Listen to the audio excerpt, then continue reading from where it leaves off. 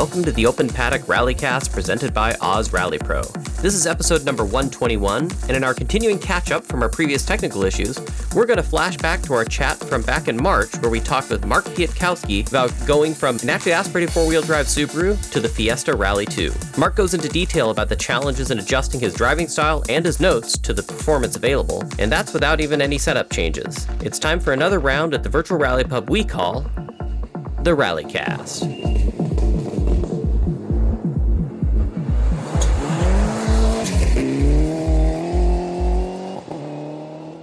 Hello, I'm your host, Mike Shaw, and I'm back in front of the microphone, but this time just in front of my computer and not in front of a camera. Thank you to all of you who watched me assisting with the live streaming at both Olympus and at Oregon Trail Rally. At OTR specifically, we're really fortunate. We have really good cell signal, and we got over 8 hours. I went and looked at it. 8 hours of live stream that we did there. So I hope you all got to check in on some of that stuff. You know, it's really fun. There isn't really much better than stage ends, especially, and being able to get some of the reactions from the competitors. Not all the stage ends had signal, so we went to some places like the Jump and Mary Hill and things like that. We couldn't get to every stage end, but we got to a couple of them, and yeah, that was pretty rewarding to get the reactions from those. Speaking of OTR, there was a few things that really stood out from that rally for me. Obviously, it's my home rally, one that I put in a lot of hours along with several other people that are part of the organizing committee, and there's other people that do, you know, some smaller tasks as well leading up to it. It's a lot of work, really rewarding when it gets completed, but first of all, what really got to me is the lack of respect from some competitors when it came to the porta potties that we put at the stage starts and finishes. There's only one provider of those out in that area. There isn't another option. And we go through a lot of extra work in working with that company who's just local to that area, right? And getting those put out there. And I've used such porta potties before, and they all look pretty brand spanking new. And to some people that thought it would be funny to do graffiti in those is deplorable. I just don't get it. I don't know why they would think also comments saying, you know, they're probably used to graffiti. Well, again, these things look brand spanking new all the time. They take good care of them, and it obviously shows to me that a lack of respect for our event, lack of respect for me, for us as organizers, and the lack of respect of our sport. And if you think that that's fun, stay home. Don't come, don't be at our events, go somewhere else. I don't want you. That was just so deplorable what happened. And thankfully, some folks went and tried to help clean it up. Obviously not the culprit. Nobody stood up and admitted to what they did. But it was likely a co-driver of some sort because of the black permanent marker. Not everybody's running around with those doing recce. So yeah, so that happened. And the other one is, come on folks, there are these bathrooms that we put at the beginning and the end of a stage. And there's the start of Dalles Mountain where we had to have to fit cars in front of ATC because we're right next to the highway. We had to make cars loop around to a side road and kind of turn around and kind of queue up there. It's probably at most, as cars are queuing up, a couple block walk to where the porta potty is. Instead, some people decided they'd just whip it out and pee off to the side of the road somewhere where there's local residents. So we had to make a last minute change and move the start because of the complaint from the residents that apparently some competitors think the world is their bathroom. Come on. Seriously, walk the couple of blocks to where we actually put in these porta potties for you. You know, we spend money on this for not just for the workers to use, but for you as competitors to use. And again, showing lack of respect. We could now have a landowner that is an advocate for ending that stage, and we can never use Dalles Mountain again, maybe. I don't know, could happen. But it's not doing well for our sport when people do that. So think about where you're at.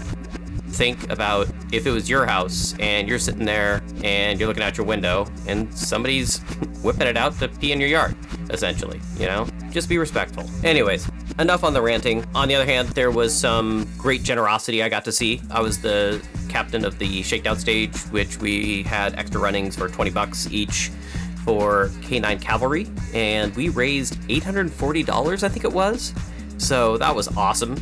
And it was great to give that to the guys that run that. This program, it's a dog training program specifically to help military veterans that suffer from PTSD. So for those of you that paid for extra runs and that went to the donation, thank you very much. That was just really cool they're very surprised that we raised that much. So on the racing end of things, well, we'll have to get some folks on the show soon to talk more detail about it, but I thought it was awesome that we had that exact tie to the 10th of a second for Pastrana and Semenuk after the end of the second day. Honestly, the fact that ARA also didn't have a rule on how to handle that, but if you would have predicted something like that happening, you should have bought a lottery ticket, man, because that's just remarkable. I would have never have thought to the 10th of a second after more than a day of racing. So that was pretty cool. And they got it all worked out, and I'm sure ARA will create a rule now for that one. But it was the battle for the regional overall between Alejandro Persina and his co-driver Andre Bautista versus Sam Albert and Chris Deskoukas.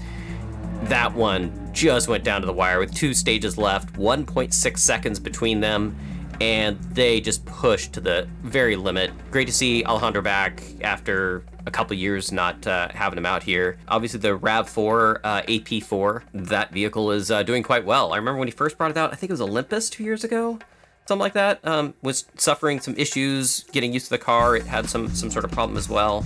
Obviously, it's well sorted, and they ended up pulling out the win. A lot of exciting stuff, but we'll talk more about that in a future episode. Anyhow, without further ado, here's our interview with Mark Piatkowski right after these messages from our supporters. Go. 5 right short over crest into second small crest 40, 4 left plus nips. Hi, this is Alex and Rihanna Gelsomino from Oz Rally Pro, Advanced Rally Training. Are you new to rally or have you been rallying many years?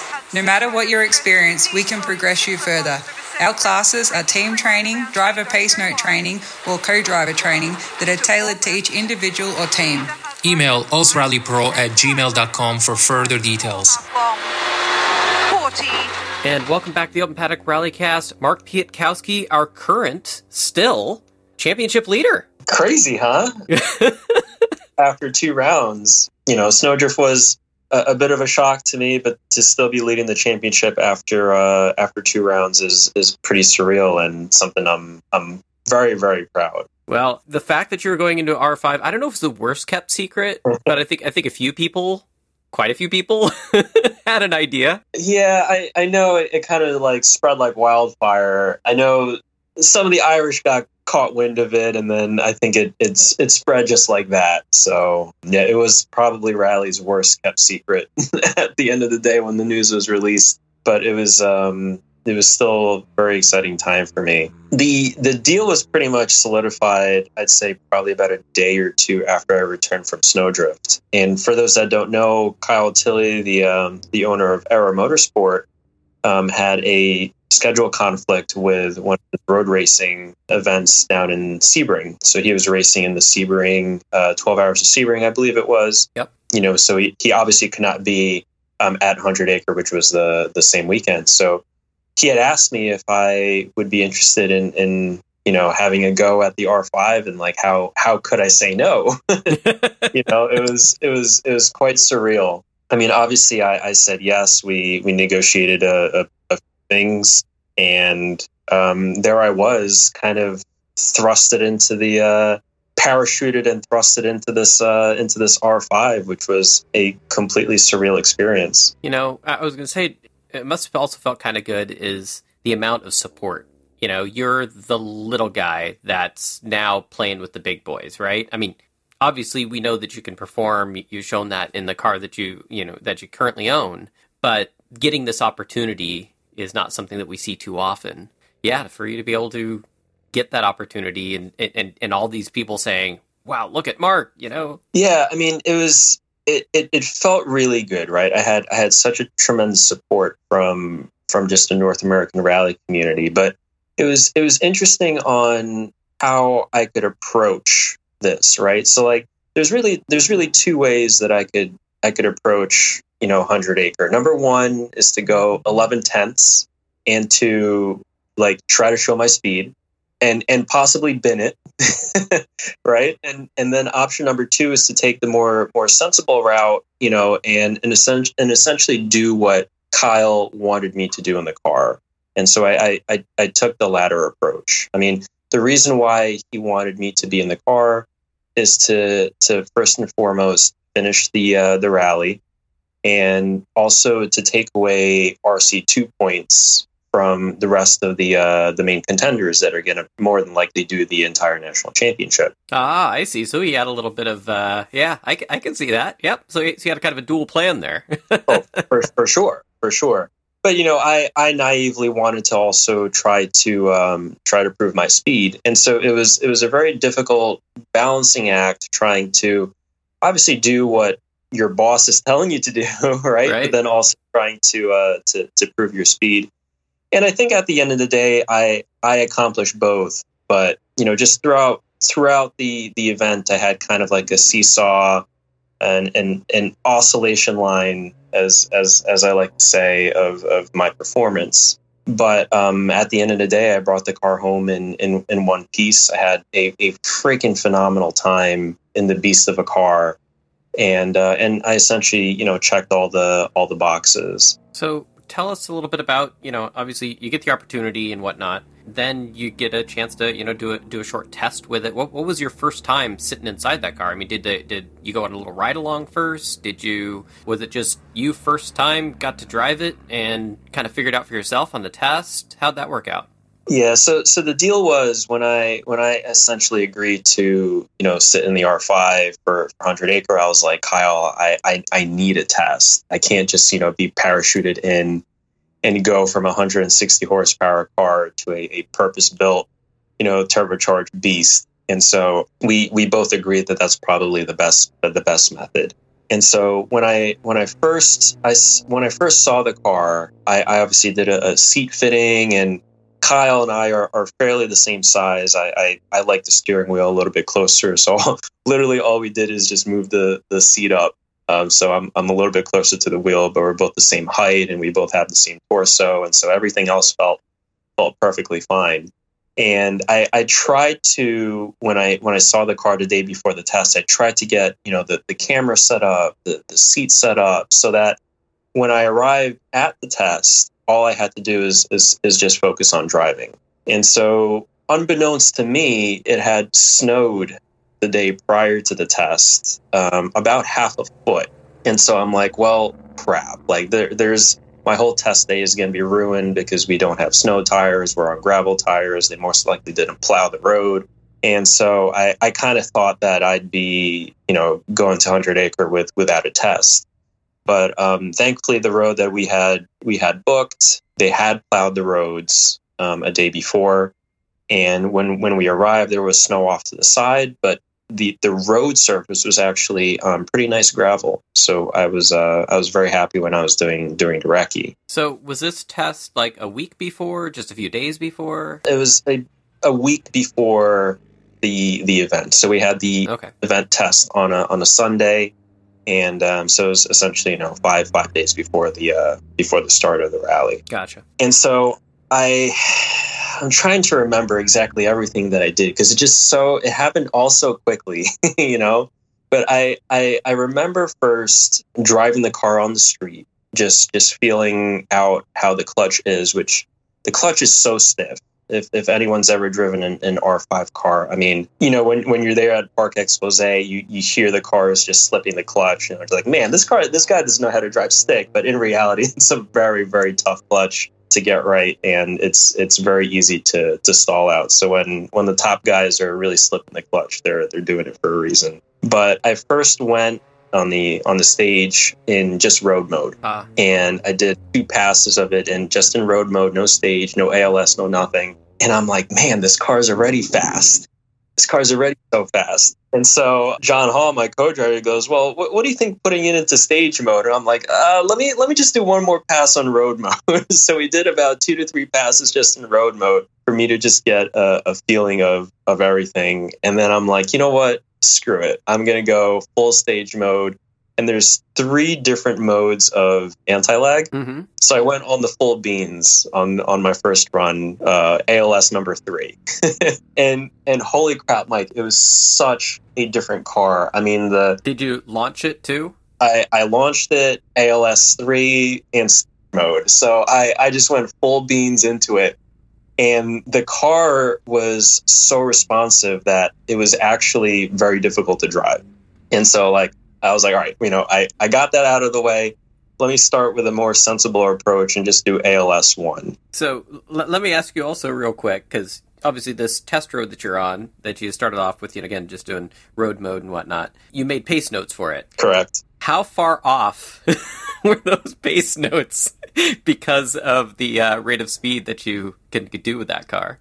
So I'm actually very thankful that John Hall agreed to sit with me, because his knowledge and his experience, he's driven and ridden in top cars, and he's ridden with people with so much more experience than me. And so that was actually another point that I had with Kyle. I was like, hey, I know I've had great co-drivers in the past, but they, perhaps have not had the experience with this fast of a car. So not only did I want to test, but I also wanted, a co-driver who's had experience in these types of cars. And so John was a godsend to me, because the notes that I've written for my open light car were vastly different at this speed. And so as we're going through recce, we must have done probably about a 4 or 5 pass on, the 2 mile road. And first I was like, John, let me just write the notes as I would in my own car. And then as each pass that went through, he goes, well, at speed, this is too complex. You're going to have to narrow this down. And instead of breaking down the corners into 2 corners, it's really just one. Right. And so all of these little tidbits that he was telling me, it at first I was like borderline. I was like, John, these are practically your notes and not mine. Yeah. But as we went throughout the test, it started to make sense. You have to really simplify it. Your distances have to be exact, because, you're essentially coming into a corners potentially double the speed.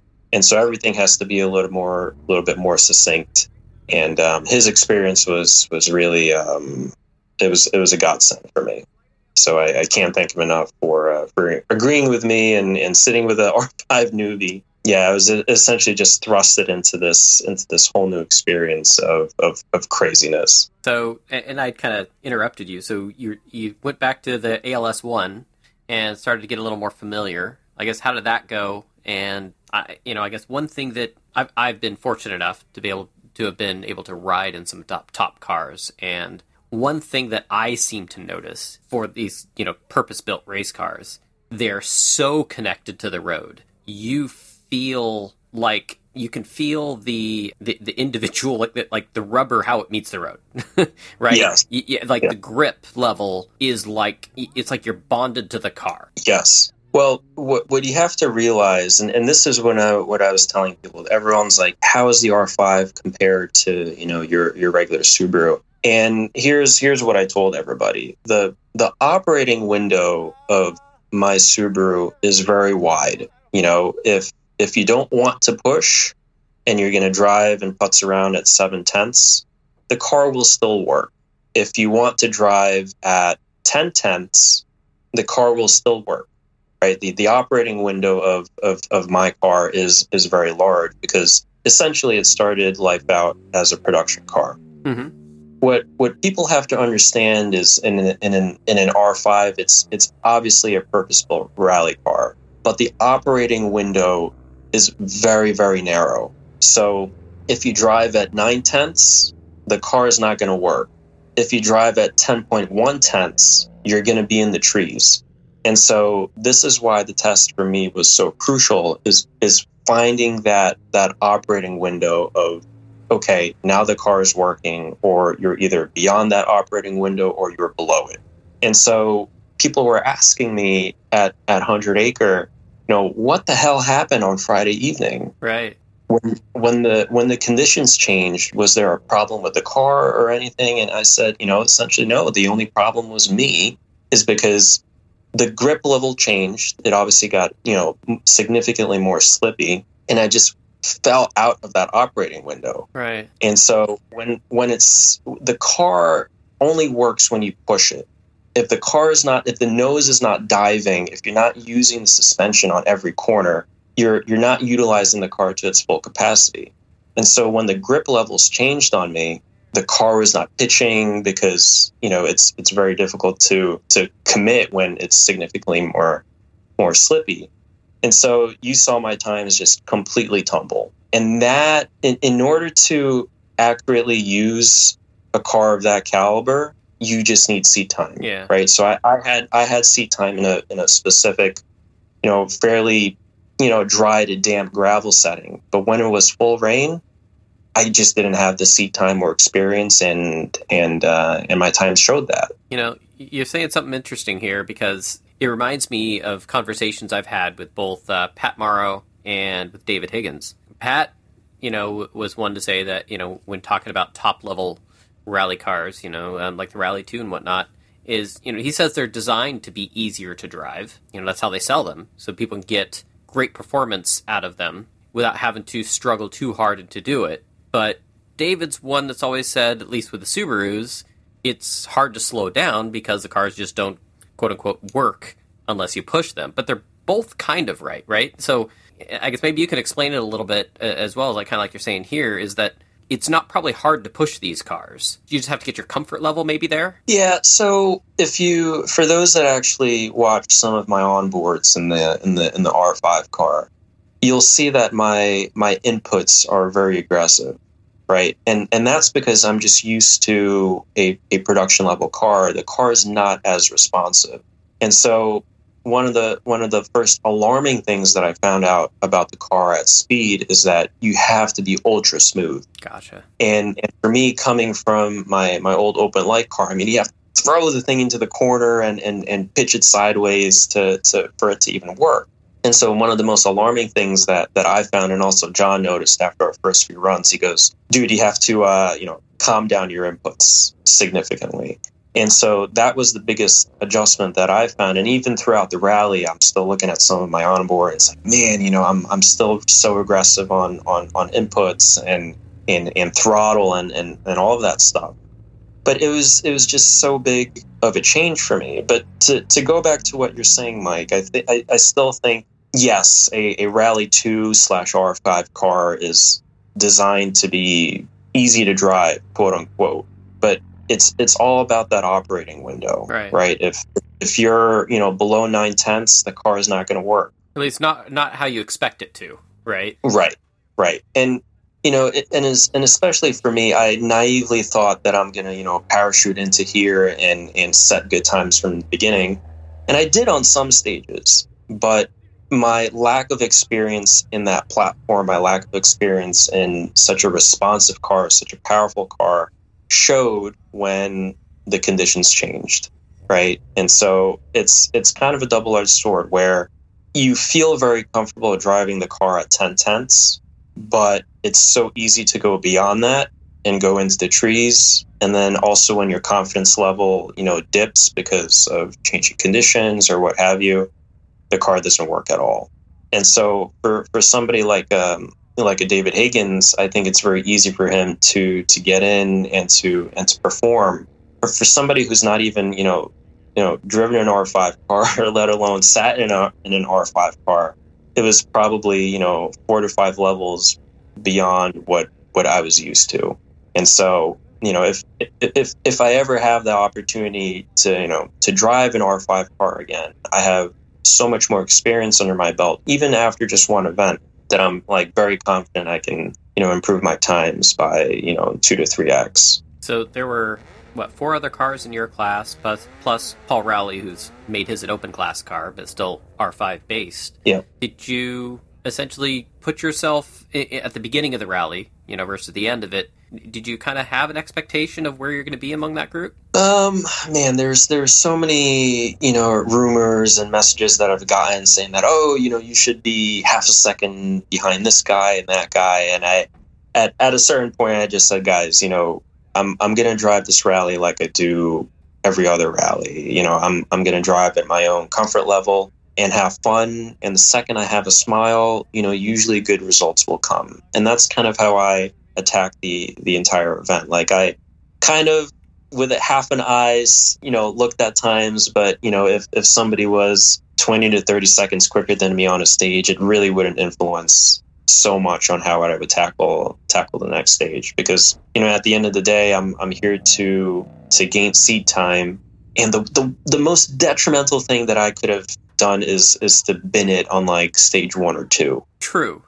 But I'm going to call a little bullshit, man, because you had a little bit of a battle at the end there with Enda. For sure. And you chose to push a little, I bet. And that was my goal at the last loop, is to claw back second place. Yeah. and I certainly did that. But I guess for day one, Mike, it. Yeah. And for those people who didn't really follow 100 Acre, the conditions were obviously very treacherous with the rain and whatnot. And on the first and second stage, I was battling a misted windscreen. And so there's an onboard from me, and I think Dirtfish is probably going to release it pretty soon, of me just flat chatting fifth gear with 99% of the windshield completely misted. And I'm just looking at that 1%, on the top of fifth gear. And now that I look back, and trusting notes that have all been different from what you've had before. Yeah. So, all things considered, I certainly did try my best. Don't get me wrong. I'm not there to Sunday drive. And I think, Mike, you know me by now, where if I'm not first, I'm not completely satisfied. Yeah. Right.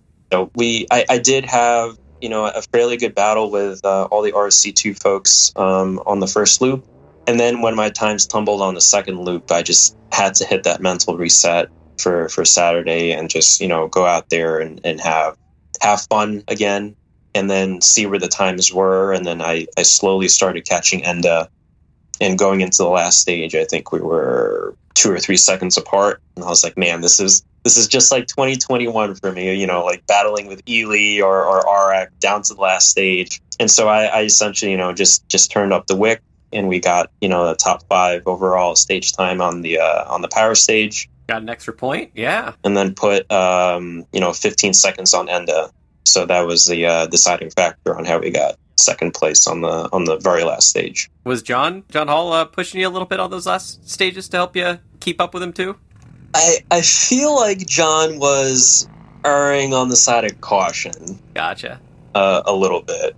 He was always trying to reel me in when I was a little bit too squirrely. On the last loop, he finally admitted to me. He goes, Mark, you're truly using the car to its potential, and you're starting to finally get the hang of it. Yeah, I certainly got the hang of it on the last loop, and then obviously the keys were taken away from me after that. But, just as you get comfortable, right? Yeah, well, that's just how life is, right? That's how it goes. But yeah. Any Code Brown moments? We did have one spin on stage 3. It was, I believe. No, it was stage 4. It was the first stage after the on the second loop. It was completely my fault. I heard a 5 was really a 4-, and so he came into the corner completely sideways.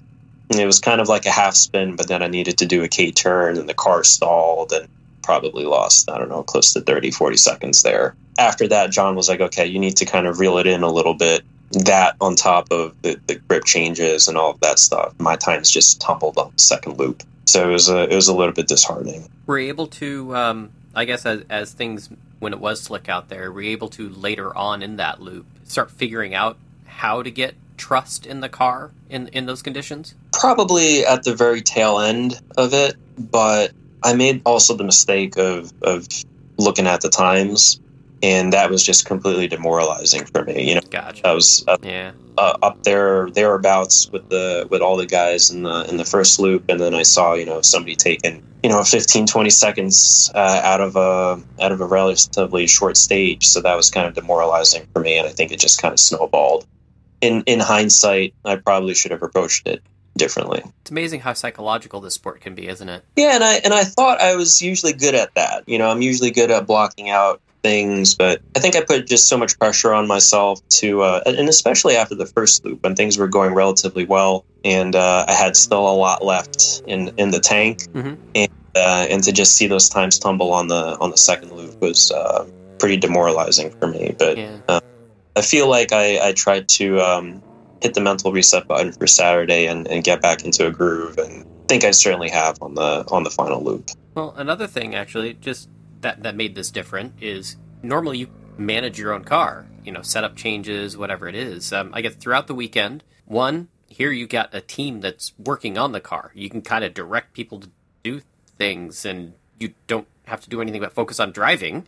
Amazing. Yep. And then two, did you make any changes throughout the weekend? To be honest, Mike, I pulled a Sebastian Loeb and made absolutely zero changes to the car from the test day and just throughout the event. I made absolutely zero changes. So is this kind of the neutral setup that you kind of used? That's what they would call it?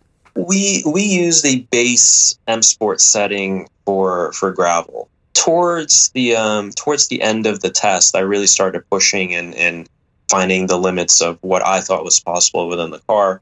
And I found the car, even on the base setting, to have a pretty neutral feeling with a slight touch of oversteer, which is essentially my style. I like a very oversteery car.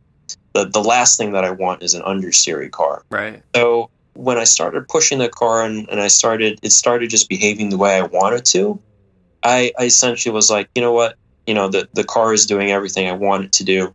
There's no sense in changing it and having, the setup go completely backwards one way. Yeah. And on the flip side, though, is you never know until you start changing stuff. Right. That's what I was going to say. It's like the number of variables now has gone through the roof, right? Of what you could test and try out and see what differences they actually make with your driving style, right? Correct.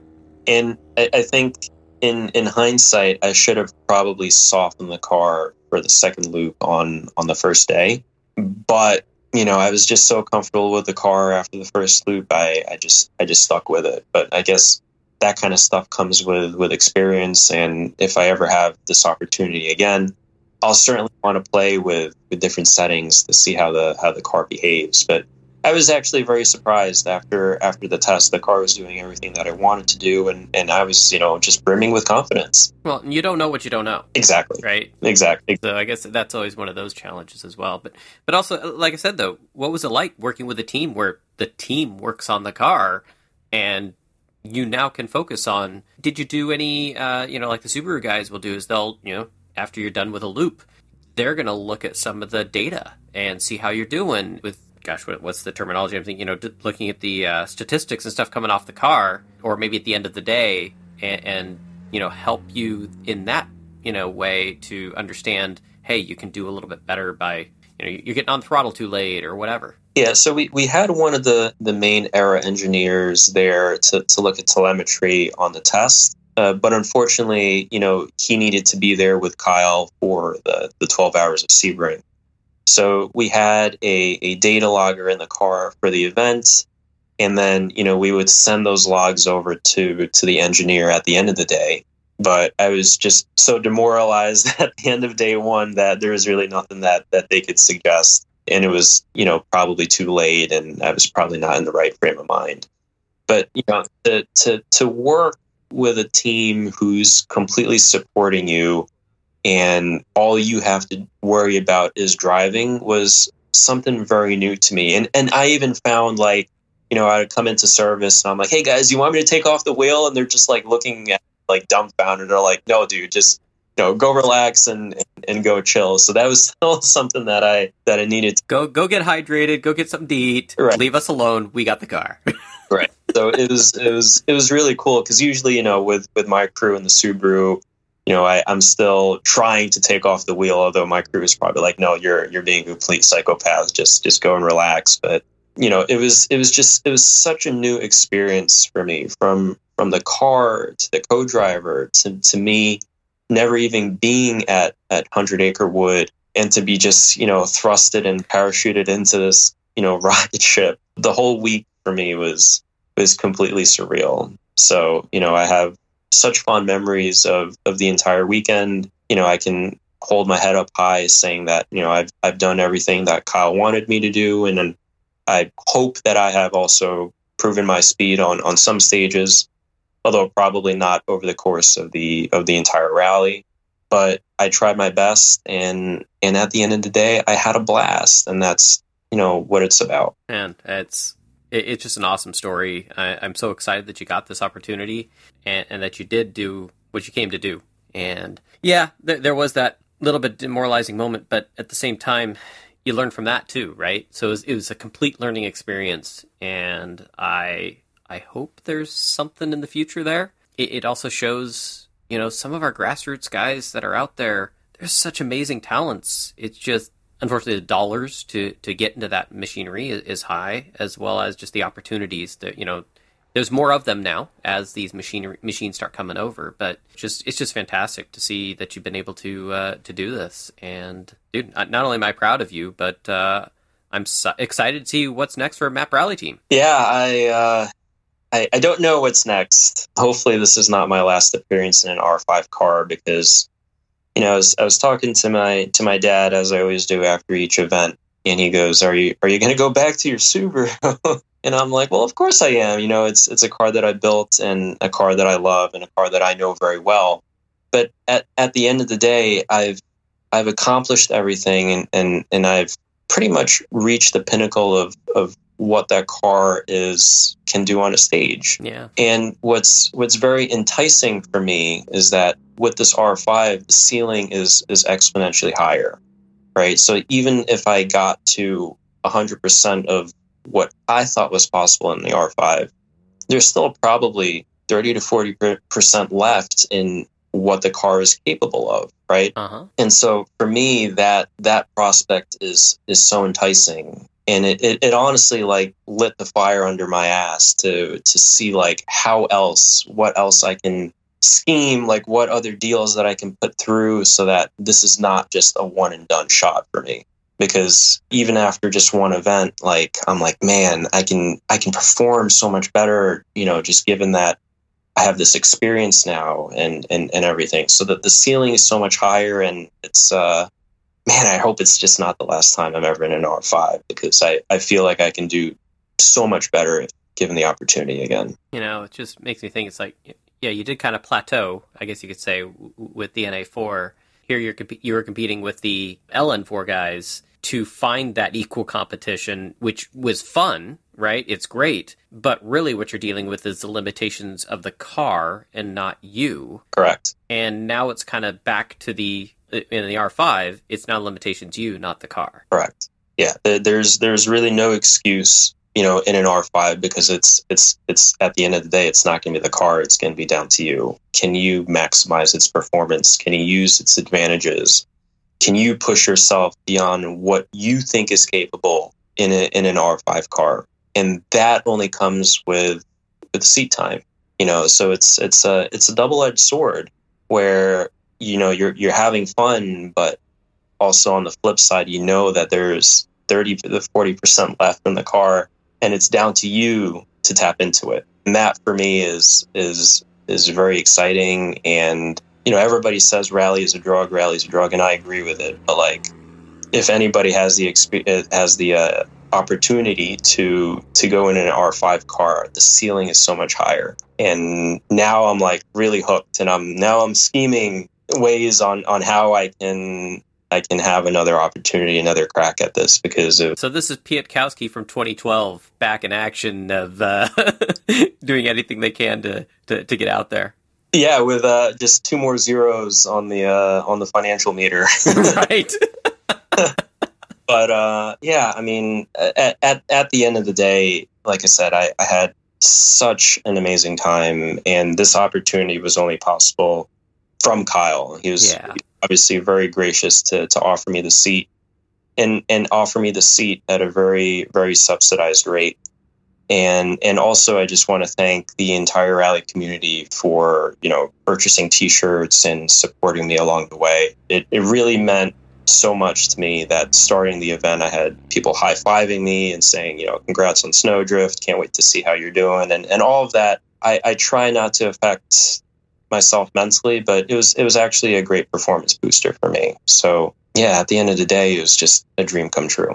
Well, that's just awesome, man. Congratulations. And I hope we can see more of you. And Kyle and Era, you couldn't find much more passionate people out there rallying than him. And that's what we love about him, I think, is that you find the passionate people, but it's very rare that we seem to have the passionate people that also have the finances.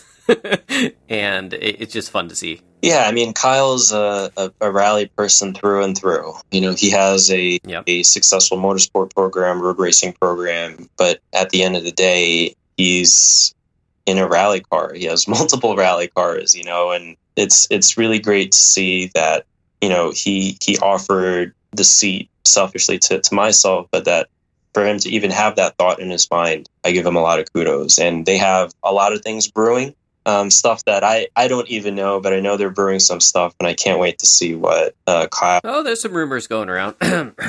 Anyway. Yeah, it didn't come as a surprise to me when I saw the photo of what he posted with the WRC Puma, but I was also pretty surprised that this is going to happen. But me knowing Kyle, I know he's always looking at things on how he can be faster and improve himself, and that comes with not only performance within himself, but also with the package that he's pulling together. So I can't wait to see what he can do in whatever car he's going to be out there in the future. All right, well, man, so fun talking to you. So excited you got this opportunity, and that car just sounds badass fun. And if you're ever out this way and you're driving one and you're on a test, give me a call. I want to go sit in the right seat on a test and feel what it's like to ride with you. I will, if that ever happens, Mike, I will certainly do that. And maybe then you can tell me how aggressive my inputs are. Sounds good, man. All right, Mike. Thanks so much. Take care. Bye-bye.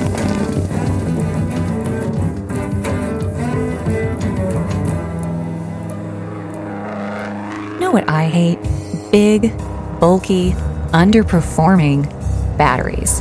Lighten your load with performance battery from Melee Design Firm. They have time-tested solutions for your race car, rally car, or even your daily commuter. Make sure you check us out at meleedesignfirm.com, a proud sponsor of the Open Paddock RallyCast since 2020. And thanks again to our supporters, Oz Rally Pro and Melee Design Firm. And if you'd like to help out and support our RallyCast, you can go to our website, openpaddock.net, and there's a link to donate. So we always appreciate any help you can have. For us, hosting costs always keep going up. And so anything you can do to help us out is appreciated. Also, big thank you to our audio engineer, Derek Johnson Love. He put in a ton of hours in figuring out what was causing our problem with the mixing of the audio. He's got some pretty advanced software. He's a musician, as you may know, a cellist that does all kinds of funky stuff with the computer to help adjust sounds and things. And unfortunately, whatever it was in the software was causing all kinds of havoc. And he was able to diagnose and eventually figure it out. And now he's also adding in some tools where he's been putting in some really cool new car sounds you may have noticed mixed in. Maybe you can figure out whose car is who, but it's really cool that he's been making our podcast sound just that much better. So thank you, Derek Johnson Love. I'm your host, Mike Shaw. Thanks for listening. And please, please, please don't deface porta potties on Recce.